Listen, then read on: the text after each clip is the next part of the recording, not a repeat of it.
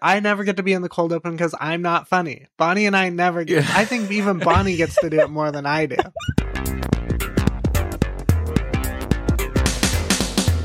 Hello, everyone, and welcome. We are Irenicast. I'm Jeff.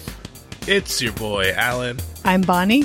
I'm Casey. This is Rajiv. On the first and third Tuesday of every month, we bring to you our perspectives on theology and culture from a post-evangelical lens. Thank you for joining us for another conversation to provoke your progressive Christian imagination. This week, we're talking compassion.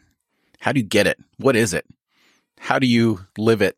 All the things with compassion. And for our segment, we are going to be bringing back one that I don't think we've done as a 5-person cast yet, but it's a segment that is very fun, and it's called Sound Charades, and we're very much looking forward to that. So Alan has kind of put together our framework for this conversation, so I want to turn it over to him, and he's going to guide us through how to be more compassionate individuals, how to live Jesus in our heart. I don't know. Go ahead.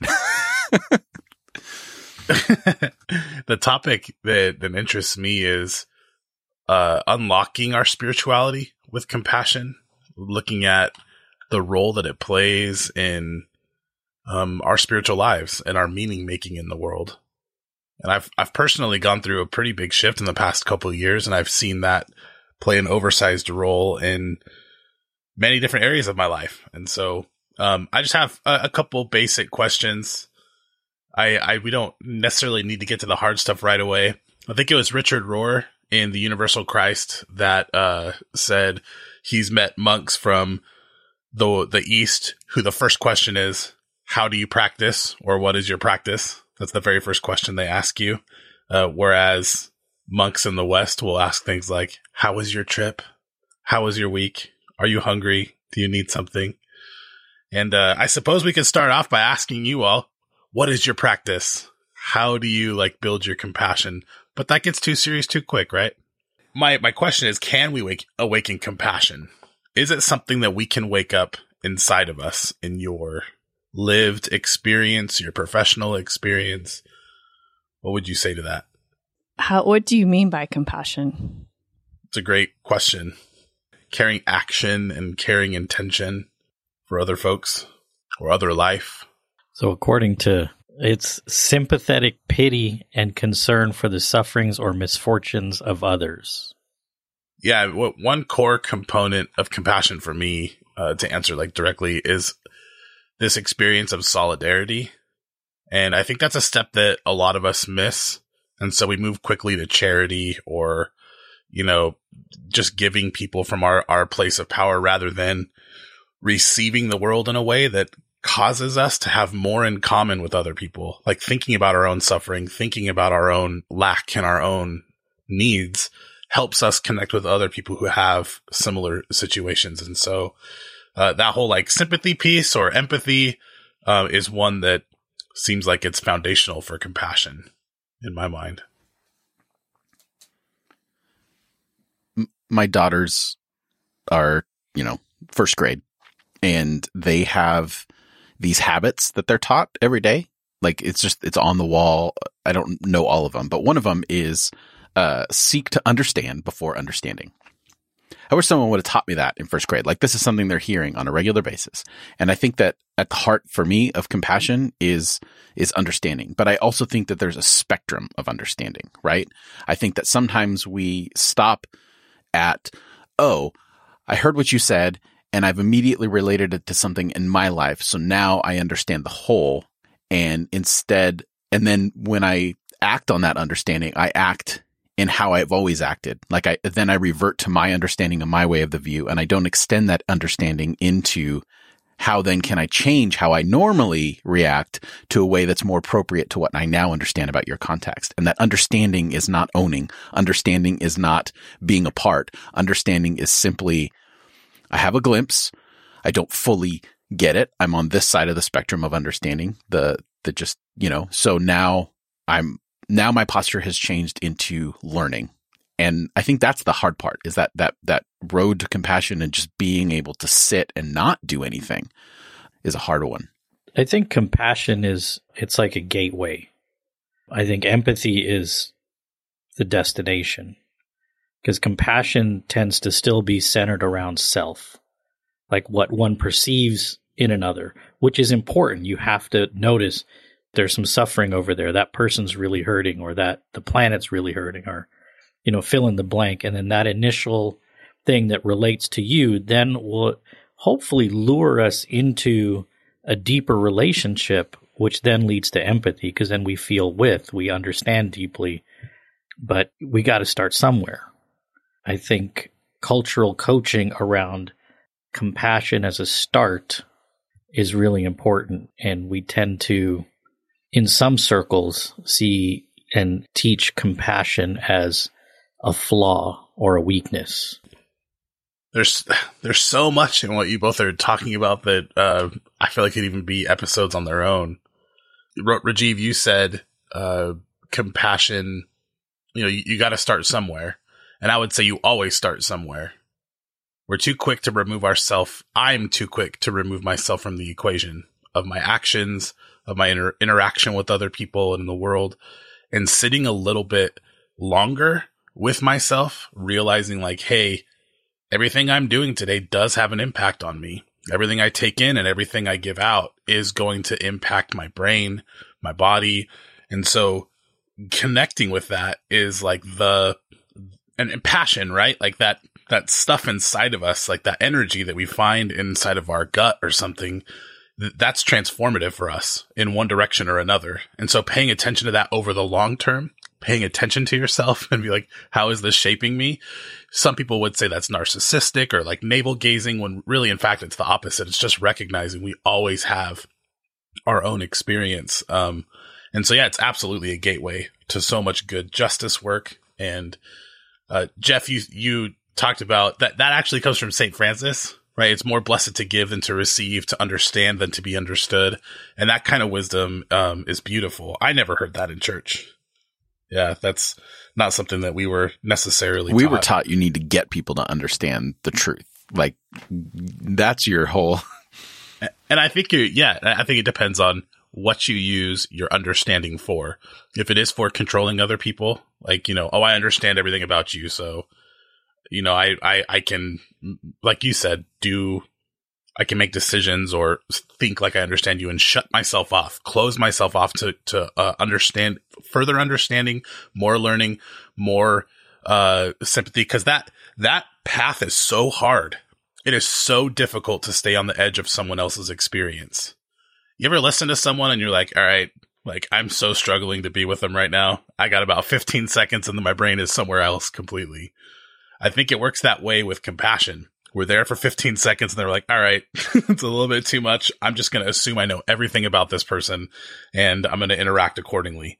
Having that kind of openness is a lifelong training for certain folks. And I don't think, maybe it's helpful to tell a little bit more of my story of interacting with this topic is that it transformed my Christianity to actually center compassion, to decenter making other people understand, or preaching the good news, or articulating what God is, and to actually recenter compassion for other people and think, maybe my Christianity and my spirituality is all about waking me up to compassion.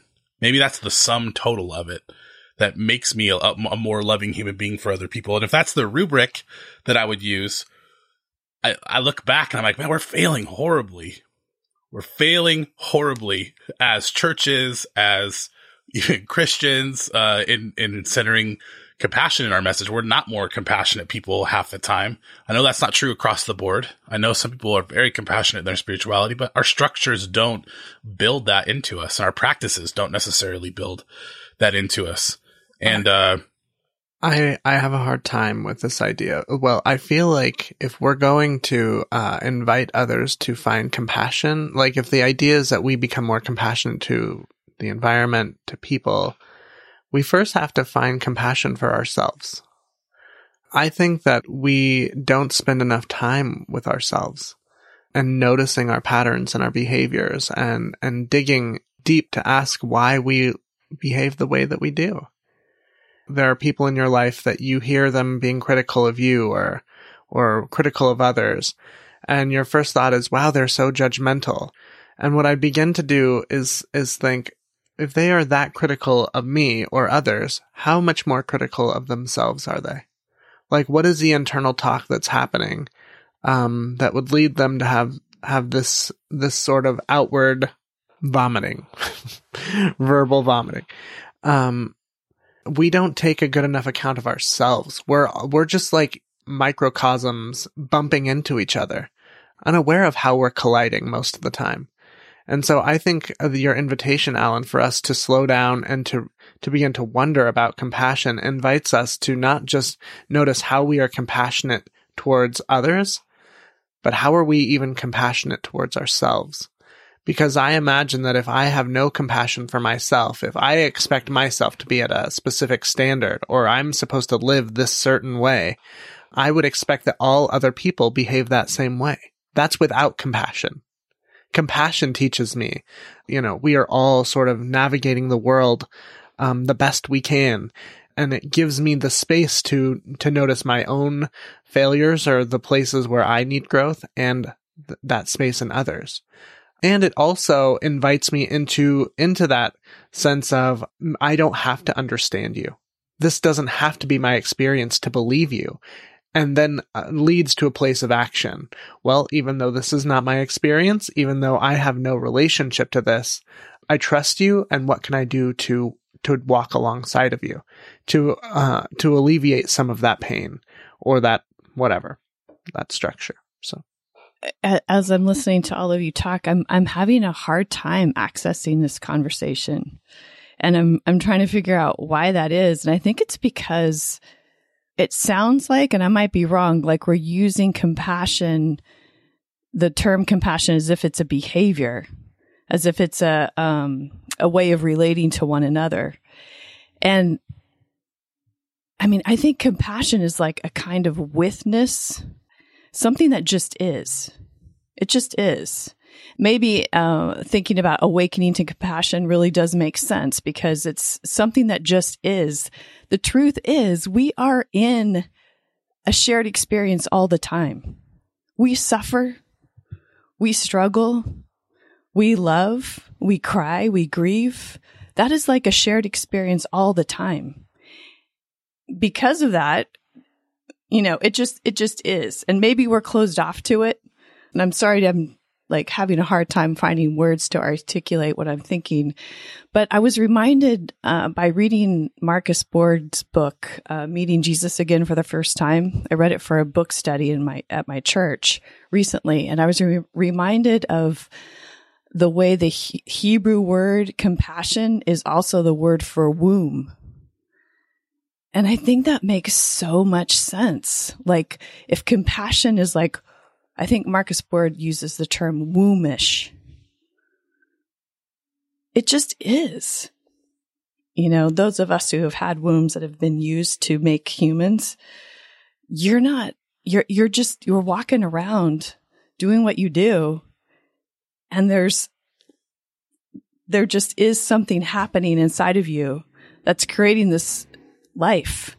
And you're nurturing this life as just part of walking around and going through your everyday experience. So I don't know. I'm just throwing that out there as perhaps a metaphor. And it's I imagine it's painful and there's lots of discomfort. Yeah, there's it's happening. There's an awareness to it, that the fact that it's happening. But there's also not a lot that you're consciously doing about it. So there are several strands of Buddhism that would say what you're talking about, Bonnie, so beautiful. It's true. There's a seed inside of us that gets watered. It's already there regardless of what you do. There is this place of a compassionate space inside of human beings. And we either water it and grow it or pay attention to it. But it is that withness with everything else that we're either paying attention to or not. And so I think a lot of what we do is like narcotize ourselves. We're like, oh man, this is so hard. It's so hard to be a human being. It's hard to be in a family with people that are different than me. And so I do things to like shut off my feeling, my ability to be with people and to even be with myself. Casey, you talked about, starting with yourself, starting with compassion toward yourself. And I think both Christianity and Buddhism, especially Tibetan Buddhism, would teach that. In Christianity, we hear, love other people as you love yourself. And, if you can't start with yourself, you're going to love other people the way you do love yourself. And, in at least Tibetan Buddhism, they talk about, that there's this practice called Tonglen, which has helped me, because this is all kind of theoretical until you start bringing it more into an embodied space. And what they suggest during meditation each day is to just begin with breathing, pay attention to your breathing. You're trying to access a non-judgmental space towards yourself. Honestly, if you're a listener and you're thinking about your spirituality and you want to do, probably the best thing you could ever do, and if you do no more than this, maybe it would be enough, is to be non-judgmental towards yourself, but to actually see yourself as you are, compassionately, openly, clearly. And that begins a journey of seeing other people that way.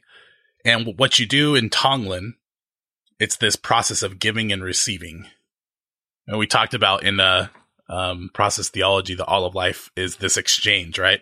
I think it was Casey who said, maybe it's not robbery, maybe it's exchange. And it's a really beautiful thought. But you pay attention to your breathing.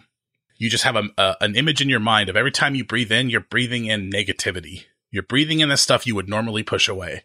Pain, suffering, shame, all that kind of stuff. And you basically are depositing it in your body. And when you breathe out wholeness or empathy or witness, and you're giving it out toward the world or toward other people. And then as you're kind of working with that textured imagery, you start with yourself. You look at your own pain and suffering and you breathe it in, and you give yourself the things that, instead of fracturedness, wholeness, and compassion, instead of anxiety, calm and presence. And then actually breathing that way and doing that often enough, it starts to change how you look at the whole world. And to me, it changed how I look at Christianity. I had to ask if this breathing practice did more for me spiritually than a lot of what my, evangelical rooted Christianity did. What does that mean about my Christianity? What is it making me a better person, or is it making me a less compassionate person? Well, I think Bonnie's comments are really relevant in another way around just noticing. I think one of the things, Alan, is we spend the first part of our lives, a big chunk of it, thinking we have something. And most of what we think we have was stuff that was given to us, forced upon us, inculcated. And then we begin to notice, this isn't working for me. And so those practices that you're talking about, I think, are critical for any person desiring to deepen their spirituality, is to find what's your stuff. What is Alan's Christianity? What is Casey's Christianity? What is Bonnie's and Jeff's Christianity? So I think, Alan, the practice of noticing, paying attention, partially it leads to discovery, and partially it leads to revelation of what already is. But without doing that, all we're doing is dealing with what is being thrown at us. We're purely reactionary if we don't give ourselves the chance to find out what's within. And it's okay to be reactionary, right? Taking Bonnie and Casey's metaphors of starting with yourself and it just is. Just recognize you're reactionary, allow it, but actually watch yourself be reactionary. And in that sense, you start to notice things. You notice the ways that you're resistant to love or the demands of love. And that's a really beautiful thing for any of us to ask. Well, and I maybe highlight a difference between being reactionary, which I think comes as a result of not having much within, and then being responsive, which is being attentive to the world around you, and then the substance within meets that out of mutuality. So being reactionary is part of a developmental process, but I don't think we want to stay reactionary. We want to be responsive. Beautiful. Rajiv loves his R words. I'm telling you, man, the world's solution lays in the R. I think that as kind of that all this is highlighting like the folly in, you know, judging compassion on, like Bonnie was saying earlier, outward expressions of that compassion. Because I think that what that does is that, especially in my experience in certain settings, is that perpetuates codependency that can be very easily misconstrued as, oh, that person's so compassionate, so nice, but not acknowledging the internal struggle of my whole worth is coming from this. And even the quick reaction, or I think the tendency for all of us when we're in this place of compassion is, you know, having compassion for ourselves. I think it's interesting to me that it always leads to questions like, am I a good person? And how conflicting that is. Whereas why do we jump to that question instead of, I am a good person? Like, and I think that it's really interesting how fuzzy that line can be between like self-actualization and self, you know, criticism or whatever.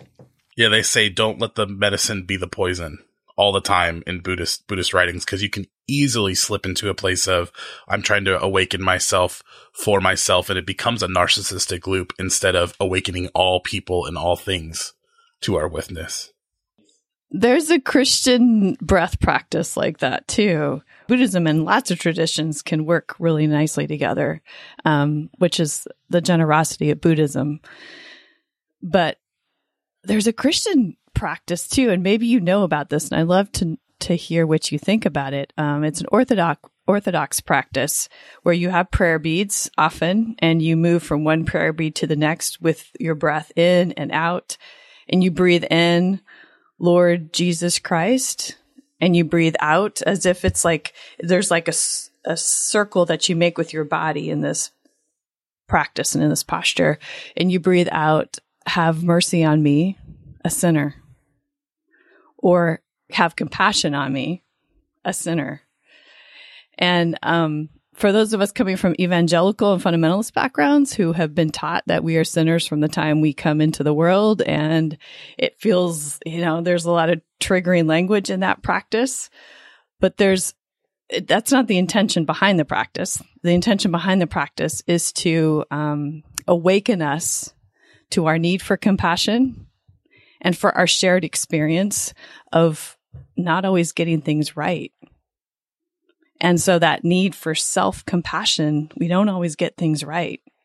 And we're reaching out to the whole universe for that compassion. And there a lot of people who do practice that breath practice in Christianity find it to be incredibly transformative. So I don't know. Have you heard of that? Have you tried it? I mean, I've heard of it, but I've never done it myself. I don't have prayer beads to go through the practice with, but the connecting the in and the out, that's a really beautiful metaphor. And I also like to connect with people in the ways that I'm very resistant and stuck and not compassionate. I mean, I went to a grocery store a couple days ago, and there was these two cars who parked next to each other too close. And one person was saying they had to park that way because of a car next to them.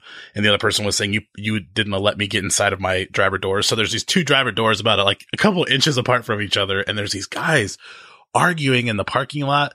One person's like, I'm going to go get my friends. Like, we're going to duke it out. And as I was walking in, I was like, thinking to myself, this is, over a parking spot. How stupid can you be to like have this huge fight where the cops are going to get called all because of a parking spot? And that's where my brain usually goes. But I remembered like, okay, everything that I experience in the day is awakening me with my solidarity with the world. And so I thought, I kind of laughed to myself. I was like, how many times do I get upset about the dumbest stuff? And then I look back, I'm like, man, why was I so upset about that? And so even taking in negative material, it's supposed to bring us in solidarity. So I love that picture of breathing in that prayer practice of being like, yeah, I am in solidarity with all the other people who are struggling to get things right and struggling to become a compassionate person. I wonder what it would do to Western Christianity to truly center witness and compassion above everything else inside of the Christian tradition. So there's this, one of my favorite apocalyptic parables of Jesus, in Matthew 25 and also in Matthew 7. He talks about, in the end of times, there's this revealing moment, and not saying that this is actually a prophecy of what will happen. It's a story. It's apocalyptic. It's supposed to reveal something true, but there's these sheep and these goats, and there are people who are going to say, I called you Lord, Lord. And Jesus will say, I didn't know you. I had nothing to do with you. And there are going to be people who didn't call Jesus Lord, Lord. They're actually surprised by the fact that they're living in connection with this compassion. And they'll say, when did I see you? Like, when did I see you? And when did I show, mercy on you? And he says, anytime you fed someone, you visited someone in prison, you were with the sick, truly you were with me. And I wonder if most of what we do in Christian spirituality is that first half that has nothing to do with Jesus anyway. This, like, we're so egocentric sometimes in our way of doing spirituality. So I kind of, my questions posed to you, it's truly messed me up. I think I look at my Christian experience now as this is all awakening my compassion and like changing my perspective on the world. That's my spirituality. What can you see if that became the central focus of what it means to be a Christian, is just awakening your compassion toward the world? How would that change your experience of Christian community and Christian theology? I think if we centered compassion, to answer your question, Alan, Christianity would look a lot more like a Mother Teresa version of Christianity, or a Jesus version of Christianity, which he's not a Christian. He never was a Christian, but he's the teacher. And I think it's one of the key things that we bring, speaking as a Christian, to the mosaic of religious traditions. Like there is no Christianity without that being centered. In my opinion. I mean, if I meet somebody who's Muslim or Jewish, or if they reflect back to me, wow, I saw compassion and love in you, then I would feel like, okay, I can claim this Christian identity then in relationship to you. Just the fact that we're asking that question means we're so off track. Like, why would we ask that question? That's just the core center of what Christianity means. It's a radical rereading of Jesus to some extent from what I was taught, to center compassion. That God is not jealous. God is not judgmental. God is this expression of openness and presence and witness that is shown by the Christian message, right? In a lot of different ways, but that's not the only Christian message. I mean, go to any church on a Sunday, and do you walk out a person who is more compassionate toward yourself and other people? Sometimes no, sometimes yes, but sometimes it looks very different. Because we've traded compassion for power. Yes. That's probably where it's at. We've claimed God is the victor. Christ is the ruler. That's what's happened. There's this difference between East and West in Christ's victory. This is really interesting. So Christ in the West is depicted as, his resurrection, it's always him alone, sometimes with a flag, just this victor. Whereas Christ in the East and the icons is gathering everyone else up, holding all their hands and pulling them up, with him. And it's this communal experience of resurrection. And maybe it's just the individual nature of our Christianity in America. It's all about the individual, and it's not about this wider corporate experience that helps us get beyond our religious egocentricity. When I talk about salvation, a lot of times, because I get that question a lot, are you saved? Which is always interesting. But the way that I talk about salvation is wholeness, that there's something about wholeness that is important. And I want to connect that to compassion. Salvation for me is about wholeness, and wholeness would lead to this sense of compassion, right? Like the way in which you are in the world, like Bonnie's saying. What are the fruits of the Spirit? Love, peace, joy, and a sound mind. And I think that all of those things come with first acknowledging that maybe we don't necessarily have those all the time. And how you get there is by confronting right? By going to the darkness, acknowledging your own stuff. And maybe that's why having talking partners is so important, and having people that you trust and love. You know, Rajiv talking about friendship, because some of the people who are able to draw that out of you are the very people who are able to hold up a mirror to you and say, wake the hell up. Maybe that's what makes being in relationship and community so important. This makes me think of Parker J. Palmer. Everything you're saying, Casey, about wholeness and community, he writes about how we're all struggling to unite our personhood with our role, or what is on the inside and what is on the outside, and to live honestly with ourselves and kind of in that wholeness. And there are places where spiritual community actually hurts the individual. You know, vulnerability and all that kind of thing is crossing this boundary with folks and hurting folks who are on that journey. Whereas true spiritual community is that non-judgmental space that does welcome your wholeness, that is not scared of the shadows, that is not scared of the darkness, because they know their own. Maybe that's why we're all asking this question, because that's the true thing that we're scared of, is that our culture is so much based on guilt and shame, or in our religious experience, that it's so scary to come out from the cave or whatever and to turn back and look at ourselves. So if you're someone who's listening, or even talking to myself, if you can find places where there is that non-judgmental space, it's worth all the money in the world, all the time in the world, to actually maintain that, to find that friends who are on that journey with you. Because staring in the mirror is so hard. When's the last time you looked in the mirror for like 30 minutes? Like, never, right? Like, we don't want to look at ourselves. And so having friends like willing to hold your hand in that process is so worth it. Yeah, Zoom sort of forces the looking in the mirror experience. It's like, Like, I spend lots of time taking that selfies, Alan. You don't know me. Well, what you were saying, Alan, I think one of the things that I have surprisingly found comfort in, at first it was angering, is these thoughts have been around for a long time. You know, they've been around forever. And these connections, these kinds of empathic, compassionate, really holistically uplifting connections to spirituality in the Christian realm have always been around. It's just, they were new to me. They were hidden for many years, and then it was new to me, and then I was angry because it was like, wait a minute, this has been around all along.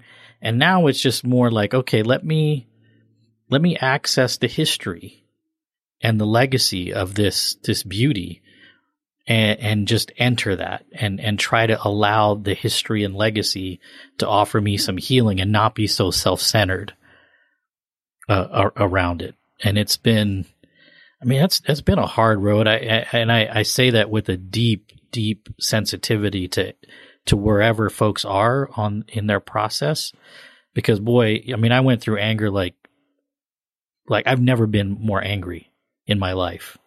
Other than that process, I've never been more bitter. I've never been more hateful. It was difficult for me, but to finally get to where, oh, wait a second, I don't have to let that disappointment define me.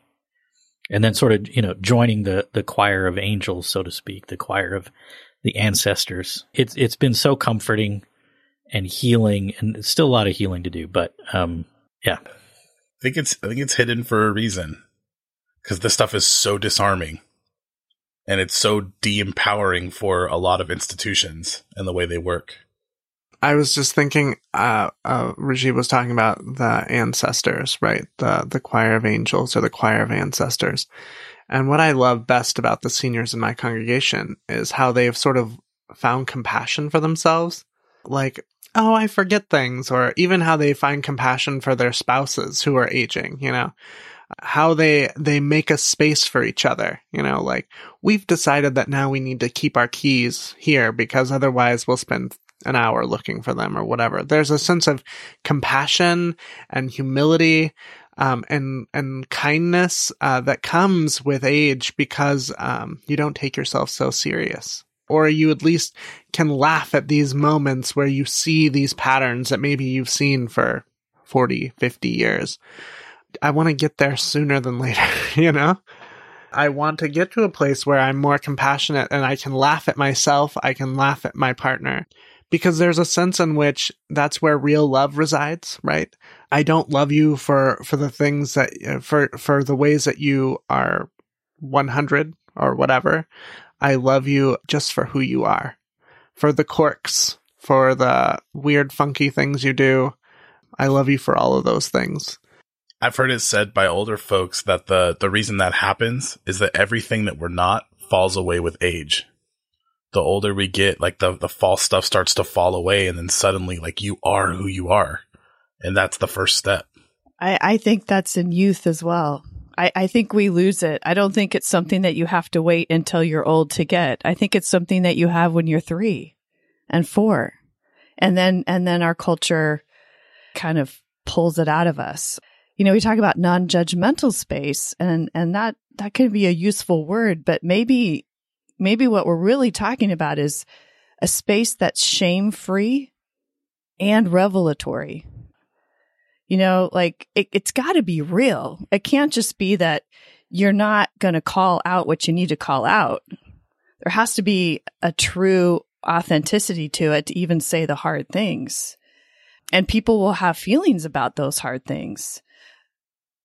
But that doesn't have to go along with shame, I don't think, or, you know, harming others. Right. And there's got to be an equality in that revealing, right? Yes. You can't have everyone else revealing everything. And I'm saying this to myself because y'all know me.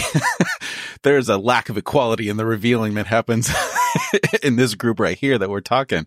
But I think that's an important thing to strive for, is that we can't benefit from that type of environment and not participate and contribute to it at the same time. Otherwise, your compassion is fractured. I like to think of it in terms of taking armor off. Like when you're a kid, you don't need armor necessarily because you're like everybody loves you. They like laugh at you. They're looking at you. They're taking care of you for the most part. For those of us who are lucky enough to have families and nurturers that are supportive. And then eventually you realize like that's not how the world's always going to work. And so you're putting all these layers of armor on. You're hiding who you really are. And then to find a space where, you know, when you're the only person taking armor off, it can feel so threatening. So absolutely threatening to be in the world. But what I've noticed is the more I'm able to do that, the more other people are able to do that. The more the whole is lifted up with every like piece of armor that's being taken off. The whole of the world is being made whole and more healed. And to create an atmosphere where I can take my armor off and you're not going to stab me like that. That's work. That's art. That's, it takes everyone being in it. And I keep bringing up Buddhism because I think it's really, I've read Pema Chodron lately and a lot of Thich Nhat Hanh, in the past 5 years. And they talk about, taking refuge in the community of people who are all agreeing, we're going to take our armor off and you can come confront me shamelessly in an open-handed way because I can trust that you're giving yourself compassion and I'm giving myself compassion. Like that kind of spiritual community is, it's truly transformational. But scary if you're the only one doing it. I was wondering about straightness and masculinity. Straight cisgendered men have a harder time coming to some of this because it requires you to admit that you have vulnerability under the armor. Whereas I feel like those who live in the feminine, or even many queer folks, we find ourselves a little more compassionate, maybe. And I just wonder how some of that plays into this conversation, you know, because there are going to be some, I imagine, some cisgendered straight men listening to this episode. And where do they find the support they need, or what invitation would you give them to let their armor down? Or how do we invite you as queer people, or as those who live in the feminine, invite you to do that? You're so spot on, Casey, about that. And part of it is our own formations. But I would say an equal part of it is the resistance of the people around us when we do try, because it upends everything. I'm lucky enough to have people that are close to me that welcome it. They're like, yes, you need to be doing this work. Things do need to be upended. We're with you. I'm with you. I feel really lucky, but I also know I'm in conversation with a number of men who they aren't given the permission by their significant others, by their siblings, close friends. They're afraid. And when they've tried, they've been mocked, ridiculed. So it's a really difficult thing for straight cisgender men to go through this, because we can't do anything in isolation. And depending on where you are when you realize, I do want to do something different. I do want to live into my gender identity a little differently, my masculinity a little differently. It could risk all of your relationships. And also accepting some of the responsibility when cisgendered, straight, especially white men start to take the armor off. It's not a smooth process. It's clunky. There's pushback. There's falling off the wagon. There's, putting the armor back on real quick. And if you have people who are around you who are trying to encourage you in that, like that space is dangerous for them too, because, suddenly I'm reclaiming my armor and now I'm using it against you. And like I was in CPE, clinical pastoral education, and I experienced that to a large degree. Like that process of becoming vulnerable and welcoming input from other people and providing accountability. It's messy and scary, and there's lots of emotions. And normally seeing that process it's just scary. I think the more power somebody has to watch them go through that, like, you don't let go of all the fear that you've had around power before. So anyway, I don't know if that makes sense, but I can see why that would be hard. I wonder if, like, in maybe even the image of taking the armor off or putting the armor on, like the armor is an illusion, and that's why I think I really, really resonated when I read the Marcus Borg book once again about how compassion is womb-ish. It's a space, or it's not even a space. It's just a moving in the world of nurturing, caring, life-giving. And armor it doesn't have anything to do with it. And so I think our, like, all of our language, all of our, like, cultural metaphors, our myths, even the stories that we embrace and get behind, I think we're like, there's this huge dearth of ways to access what we're trying to say. Like, what is compassion? Is it a seed that you awaken and water? Is it, what is it? Sorry, you're listening to hear you say that. There's so many like symbolisms are going through my brain. You know how in evangelicalism we were told you have two wolves in you and they're fighting, and the one you feed. Why didn't they say you have two sheep in you, or you have a goat and a sheep, exactly. and they're both loved by God and they're both held, and they're both very vulnerable, and that's why they act the way that they do. You're right about the metaphors. Look at all the superhero stories. Sorry, Jeff. I mean, like, all of the stories that are out there, and the way that good and evil, and how one has to vanquish the other in order for the story to feel satisfying. True. I mean, I agree with all this. Like, all this kind of, there's some things coming together in my head. Number one, anyone else getting like weird flashbacks to like the armor of God metaphor? Because everyone says armor, and I'm like, I don't like this. Let's stop.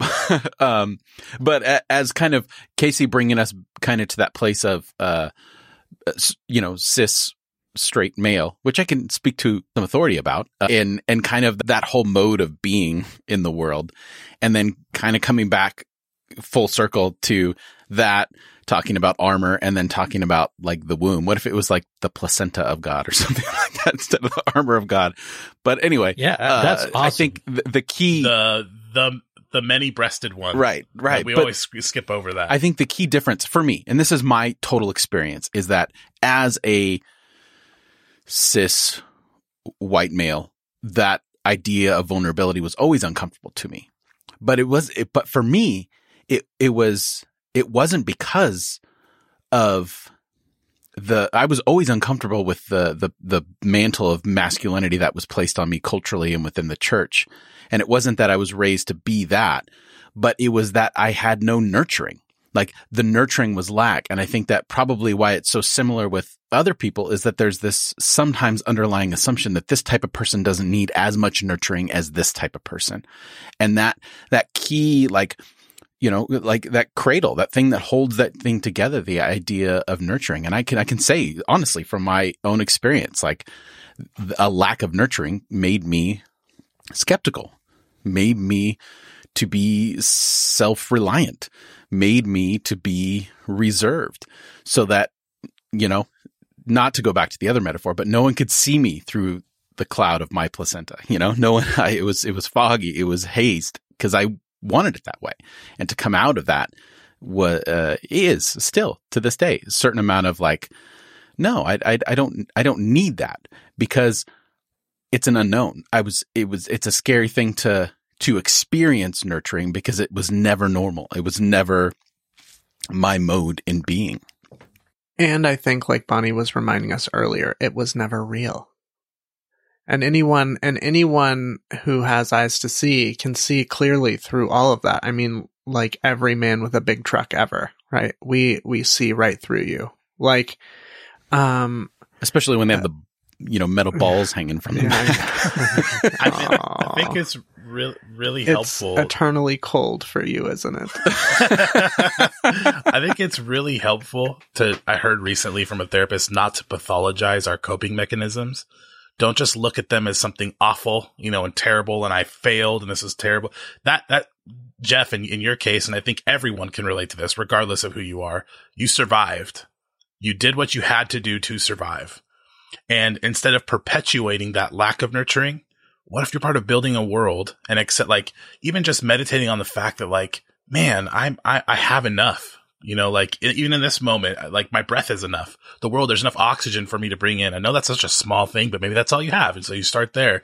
Like, instead of perpetuating that wound of non-nurturing, maybe the goal of maturity and the goal of spirituality is the total opposite, is to let go of that reaction, to let go of the animosity and the self-reliance that comes from that. And, you know, I'm starting to think of like the hero. There are heroic figures that we never talk about who are compassionate giants, spiritual like giants. And I know that sounds totally triggering for people who come from evangelicalism. Like, I don't want to say that, but like, because there's a whole world of meaning out there that I think Christianity's barely tapping into to some extent. And other religions have had a wonderful, long storied history of making the central thing. And I know we bring our own piece to the mosaic, but it just sounds to me like doubling down on the wound is the wrong way to go. Yep. I agree with you, Alan. I think you're absolutely right. And part of where this starts, and Casey, thank you for bringing up gender, because it is a really important factor in this conversation. But getting rid of the binary, you know, it is just a place to start. # smash the binary. Just let it go. Just stop. Every binary, exactly. Because if we can't, we're just locked into what's always been. I've heard the binary mind is good for certain questions. Like, you know, if you're building some kind of machine, it helps you build it and look at it from an engineering perspective, and really bad for the big questions about God or death or love or personhood. We're talking about humanity, or sexuality. Yeah. I mean, like all the big, right. Most meaningful stuff, moving out of that binary thinking and like into that kind of wholeness perspective. It might sound like, you know, woo language for some Christians, but really that's the path that we're on. It was useful. Like, it's okay to say that things were useful for a period of time to help us be able to get to the next thing. It's an important stage in our development, right? Like, binary thinking is important when you're 6, when you're 10. Like, that's fine. But when you're ready to move out of it, then you're ready to move out of it. And I think that all of our evolutions, all of our development, whether it's spiritual, physical, mental, they have those stages where we need to see binaries as a stepping stone or a something to help us provide a foundation to move to more complex ways of maneuvering. And in American developmental theory, though, I think a popular developmental theory, adulthood is not compassion. It's like you're still a part of your tribe. You're a good patriot. You're someone who goes to work. Like you have all these like layers of meaning that require you to let go of compassion to be a good whatever. You know, a patriot will support America over and against every other community. And maybe recognizing like there is a further developmental piece, that piece of compassion, of growing to a place of maturity where you love yourself in the ways that you don't fit the mold and you love other people. It seems like there's more to be explored. There's like a whole terrain out there, and we're, you know, astronauts headed out into the wild wilderness to figure out like what the spiritual landscape looks like. I mean, it's exciting to me. I don't know how things will look differently when you take that kind of position on your spirituality. And as we head into that wilderness, are there any final thoughts in terms of this conversation before we move into our segment and contemplate our compassion? Well, I have a poem, of course, because I always have poems. This relates to that breath practice that you were talking about, Alan, about, you know, breathing in and using your own body to cleanse harm. And there's a poem by Judith Hill called Wage Peace. And I'll just read a couple lines and then maybe we can put it in the show notes too for other folks to read it. She wrote this soon after 9/11. Wage peace with your breath. Breathe in firemen and rubble. Breathe out whole buildings and flocks of red-winged blackbirds. Breathe in terrorists and breathe out sleeping children and freshly mown fields. Breathe in confusion and breathe out maple trees. Breathe in the fallen and breathe out lifelong friendships intact. And it goes on. It's a beautiful poem about that practice of breathing in the suffering and then breathing out a compassionate response. So I thought I'd share it in case listeners are into that sort of thing. You're only something till you're not. That's the invitation. Notice in yourself where you are uncompassionate to yourself, where you are self-critical. Notice how you become critical of the world around you, how you are quick to anger or whatever, and know that you can change. You are only something until you're not. And so if you seek to be more compassionate, it starts with noticing in yourself the places that you are uncompassionate, the way that you treat yourself, the way you treat your neighbor, and change it. You have the capacity to change. Building on that, I would say two things, and this comes straight from Pema Chodron's Start Where You Are. There's these compassion cards that teach Tonglen Lojong, which is this Buddhist wisdom. The first is, if you notice, like Casey is talking about, if for one moment in a day you notice the ways that you've gotten stuck or you've made mistakes or you didn't get it right, you're already winning. You're already like, because that moment of clarity, you can always return to that. It's always going to be there. And even recognizing the ways that you got it wrong is a step in the right direction. And secondly, one thing that's been helpful for me is to realize all of it is material. All of it is material for you to wake up, whether it's good or bad, whether it's joy or sorrow, pain or pleasure, like everything that comes at us does have the capability of watering that part of us and waking us up. And so trying to remember that, to lean into the things that are uncomfortable sometimes and to recognize that it's still material for me. Rajiv, any final thoughts? Just keep feeling. Just keep feeling. I like it. I like it a lot.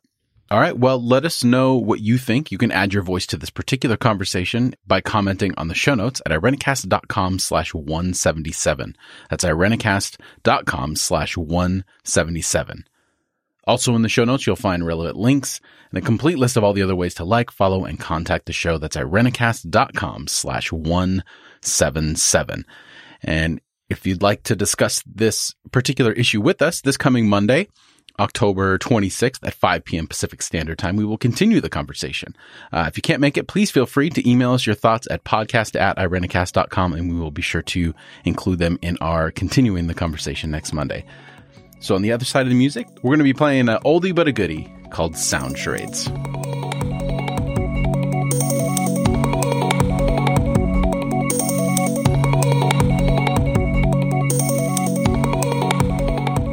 Jeff, can we please have me saying that as our cold open for the week? The what? Hey, all you cool cats and kittens out there. Who knows? Because I never get to be in the cold open because I'm not funny. Bonnie and I never get. I think even Bonnie gets to do it more than I do. You never know. Like, this could be I'm in the never episode. the cold open. We could have already reached the other side of the music, and people are just catching us midstream in the midst of this conversation as we get ready to start our brand new, not a brand new segment, an old segment called Sound Charades. So how this is going to work, Casey, Bonnie, Rajiv, Alan, this is how it's going to work, is that we have a website, and if you want to check it out, you can look at it in the show notes. It is a word generator. And each of us has this word generator up in our browser as we speak right now. And what we're going to do when it's our turn is we're going to hit that button. It has various different categories of words, but we've picked moderate words. So words that are easy enough to understand, not hard, but not too easy at the same time. So once we get our word, then we have to try to get the other people in the show to guess what that word is. But here's the catch. We are a podcast. We are an audio medium. So we cannot draw a picture because that will not translate to you, our listener. We cannot use words because we're trying to get a word across. So we have to use sound effects, a la only from our mouths. Only from your we body. clap? That's From your always body. funnier if it's only from your mouth. I'm telling you. Okay. From your mouth, Alan. Alan wants everyone to know this is from your mouth. So, so that's how it's going to work. We're going to use sound effects, and we're going to try to communicate this word to the rest of the hosts and, by proxy, those of you that are listening. There may be many of you who, as we're making these ridiculous sounds, you'll be screaming at your phone, your whatever you listen to this on, and you know the answer. So this is how this game works. We're all on the same page. Everyone get where we're going right now? Yes. Yeah, I get it. No, I felt the same way the first time we did this. But it's a popular one. People tend to like it. So because Alan's very adamant about it coming from our mouths, he is going to go first. This is a non-judgmental space, right? That's right. That's right. And it's as we record this, we can see each other through our Zoom interface. So we are not going to be using hand gestures or anything like that. So with a whole lot of compassion and clear eyes, I'm going to click generate a word. And, okay, so I don't know how I'm going to do this one. That means it's a good one. Oh, man. Okay.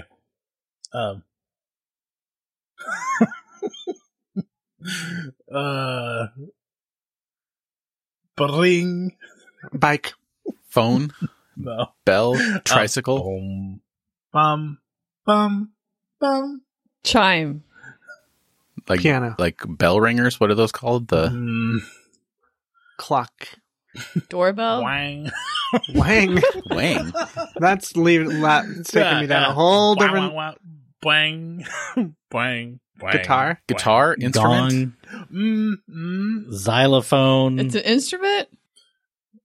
Can I Glockenspiel. say things when people are close? No. No? How many seconds do you get for this? I feel like we should have a How long timer. do I have to not- be on the hot seat? Bang. Bang. Bang. Guitar? Bang, String bang. instrument. What'd you say? String instrument. Guitar. It's string. Okay, Yay! Oh. Oh my gosh, it's string. That was so difficult. I feel it like a sense of accomplishment. I needed this morning. I'm the one that guessed it. It's not your Thank you, accomplishment.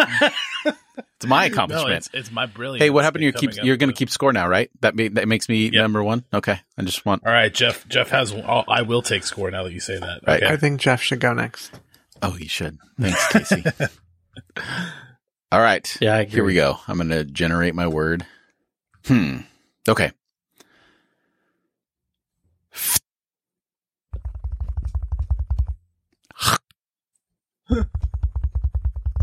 just have Rain. to turn your mic, your like camera off. Why? This is a big Do step it for me again. not turning off this camera. Okay, I'm trying not to make hand gestures so you can't see it. So, okay, let's try this. Dog. Frisbee. Running. Catch. Dog running. Dog playing. Throwing. Frisbee dog? Game of catch. Fetch. Fetch. That's the word. Yes. Fetch. Oh, good. I'm so fetch. Good. Is that a word? Can you be fetch? You that can fetching? now. Yeah. You are. You just started it. All right, Means perfect. you're something I'll go. worth chasing after and Hashtag bringing fetch. home. Okay, Right. ready? All right, Casey, are you going? I'm going. Okay. Ding, ding. Da-da-da-da-da-da-da-da-da-da-da. Circus. No. Carnival. No. Ring, ring. Church. Tricycle. No. Ice cream truck. Ringtones. Fun. Crazy. Shoo, shoo, shoo, shoo. Skating. Ring, ring. Telephone. Acrobat. Waiter. Da-da-da-da-da-da-da-da-da-da-da. Pee-wee. Herman. Big Adventure. Cartoon. I don't know. Graduate. I'm really bad at this game. Swing, swing. Ring, ring, ding, ding. Yeah, bellhop. No. It's the bell. It's the song after that I'm trying to make the connection with. Shoo, shoo, shoo. Running. This is Oh. so stupid. Skiing. No. Oh, Shriners. Shriners. Uh, They're little cars and okay, big can I hats. just tell you, I hate this. Casey, your face. I hate I it. told you. I told you right Wait, out of the I just gate. have This is to not wait, gonna tell be us. fun. Do you have a question? Are all those three sounds like connected to each other? Yeah, it's It's a like a thing. progression. No, it's just like helping you think of Okay. biking. That's what it was. Hiking. Biking, like a bike. Biking. So I was thinking- my first thought. yeah. My I was first guess thinking was of- tricycle. That makes sense. Yeah. Because I was on the you know, right like track. the Wicked Witch, she's on a bike, Da-da-da-da-da-da, and then like the ring, you know, like the ring of a bicycle. That's why I and said. then the That's why I said Pee Wee Herman, Pee Wee's Big Adventure, because that was like that was what was going through my head Yeah. when you were making this. So. And my first thought was tricycle. And when I said Shriners, there are little You- bikes. I know, and you did say tricycle earlier, and I was like, oh, that's so close. I think Alan and I should get a half point for that because we were kind of on the Oh my right track. gosh. I don't think so. Okay. I disagree with that. I want to go next because I just want to get this over Right, with. Bonnie and man. I are not fun. We already I want to talked be about last. Oh, jeez. All right, let me try. Here we go. Oh. This one's impossible. it. Just hit next. Bonnie, with Next. God, all things are possible. You This got it. one's truly impossible. It's soundless. I'm gonna hit another. The I word mean- is soundless? Yeah. Wow. I That's mean, You could have really. awkwardly just sat Yeah. in silence with us. I could have just sat in silence. And you We would would have to thought you were guess you a were million. frozen. All right, here's one more. Silence. Twang. Twang. The South.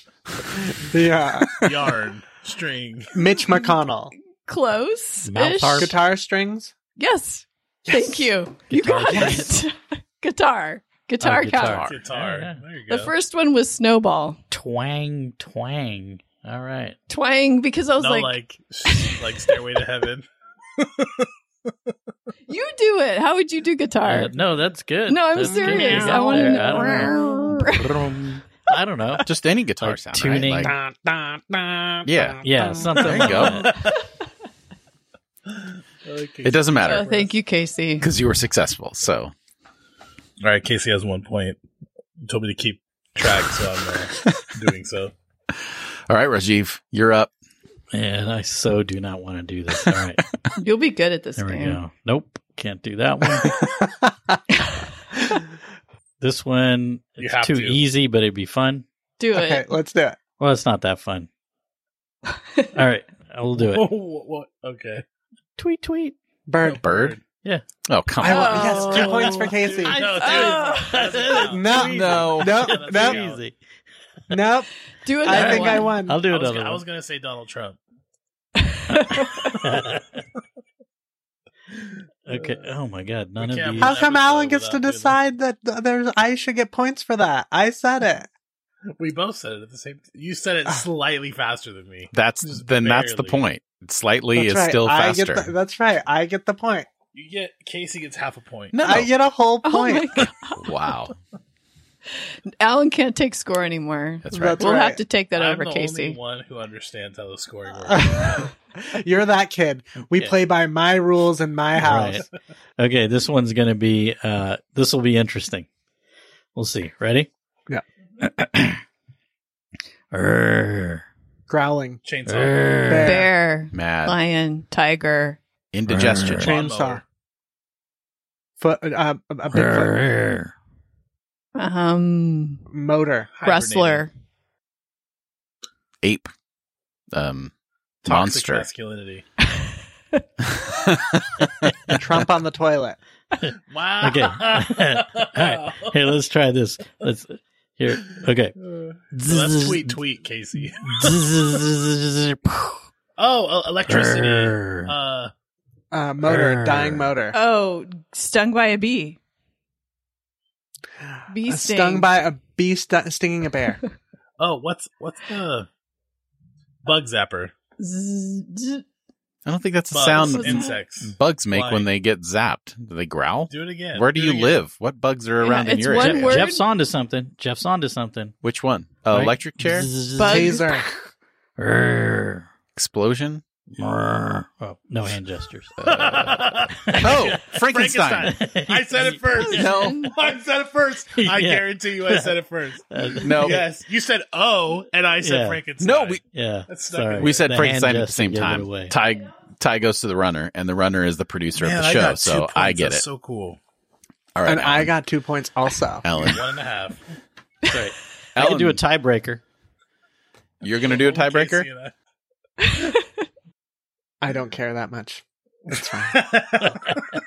It's okay, Casey. You're the winner in my takes book. all- You don't have to that- cheat to win, so it's okay.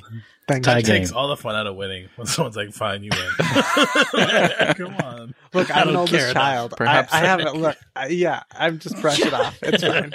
Perhaps that Look, was- I have enough compassion for You can have the myself to win. know that I don't need this win. I hate that. All right, so let's make note of this. Now we know how to shut Alan down when he gets a little. Right. I'm not kidding. Honestly, everyone who's closest to me, when they lean into what I'm doing, it's the worst thing in the world. Like, I want you to see what I'm seeing, not like just agree with me. I hate it so much. We should have a segment called Pushing Buttons where we try to piss off one of the That's a co-hosts. great idea. Oh gosh, I don't know about That's that. a great idea. I don't know if my ego's ready for that right now. That'd be some good practice, though, That'd be fun. I know I could win that one. Richie. All right. Oh, God. Well, That's how you ruin a podcast. You Look, guys. I know You exactly realize what that? I would do for Rajiv. I know exactly what I would do. I would pull up a pineapple pizza and eat it right in front of him. Pineapple pizza I can tolerate. It's broccoli. Yeah. Broccoli. you can't. Nope, we're not going to do it again. I'm not going to. It's just so arbitrary, Rajiv. It's so arbitrary that you're fine with pineapple, but it will. Oh, I have a story about broccoli real quick before we edit it. Just so you know. The Hawaiian brothers. I you was know, I was on a trail and I was taught that, like, you know those little green plants with the yellow flowers, they cut these like bushes that are like mustard. Apparently they're related to broccoli. You can just eat the flowers before they like bloom. They look almost like little broccolis. I never noticed that. So You're going to eat them and get diarrhea. I did eat some. I ate. Did you get diarrhea? No. I ate that. I ate wild plum, elderflower, even like cattails. You can actually like cut them and open them up and eat the stalk on the inside. Why would you The do that? whole Just world looks bring so. What? Why? Just bring trail mix. Like, don't. Exactly. What? Exactly. The whole world is so magical. There's so many things out there that, like, you never see. It's amazing. But It's so amazing. before It is this cool. edible walk you took, Yeah. what did you Yeah. fuel yourself with? Yeah. No, it's so great. Like, you know, there's so much information that you just never see because you don't have the eyes trained to see it. So now I see like trees. Like, I don't know. I see all kinds of stuff. There's this plant that smells like Cheerios when you break open the leaves. But is that like, I'm just very confused about the jump from like the world is magical, I want to eat it. Like, I don't, there's the That's jump. one of the ways of experiencing the world, Jeff. You know, psychologists used to use the word anal retentive for a reason. You know, like you're supposed to take in the world and let it flow out of you. That's Now we're saying anal retentive and eating it? Like, It's not flowing if you're retentive. Yeah. I'm just suggesting to be less anal retentive is to take more of the world in and let it pass through you. You know? So many Come on. comments, and I'm just minding Right, my I own know. business. Alan has On an that oral note- fixation. All right. That'll do it for us this week. If you enjoy Irenicast and would like to join the work we're doing, please consider donating to our PayPal link at irenicast.com/PayPal. We're committed to keeping the show for free for listeners, but there are costs involved and your financial support helps. That's irenicast.com/PayPal. For more information on other ways you can partner with the show, you can go to irenicast.com/support. You can also show support to the show by simply making sure you're subscribed and never missing an episode. And if the platform allows it, leave a rating and or review. We would really appreciate it. We always enjoy hearing from our listeners. So for this week, I'm Jeff. It's your boy, Alan. I'm Bonnie. I'm Casey. And this is Rajiv. Thanks for joining the conversation.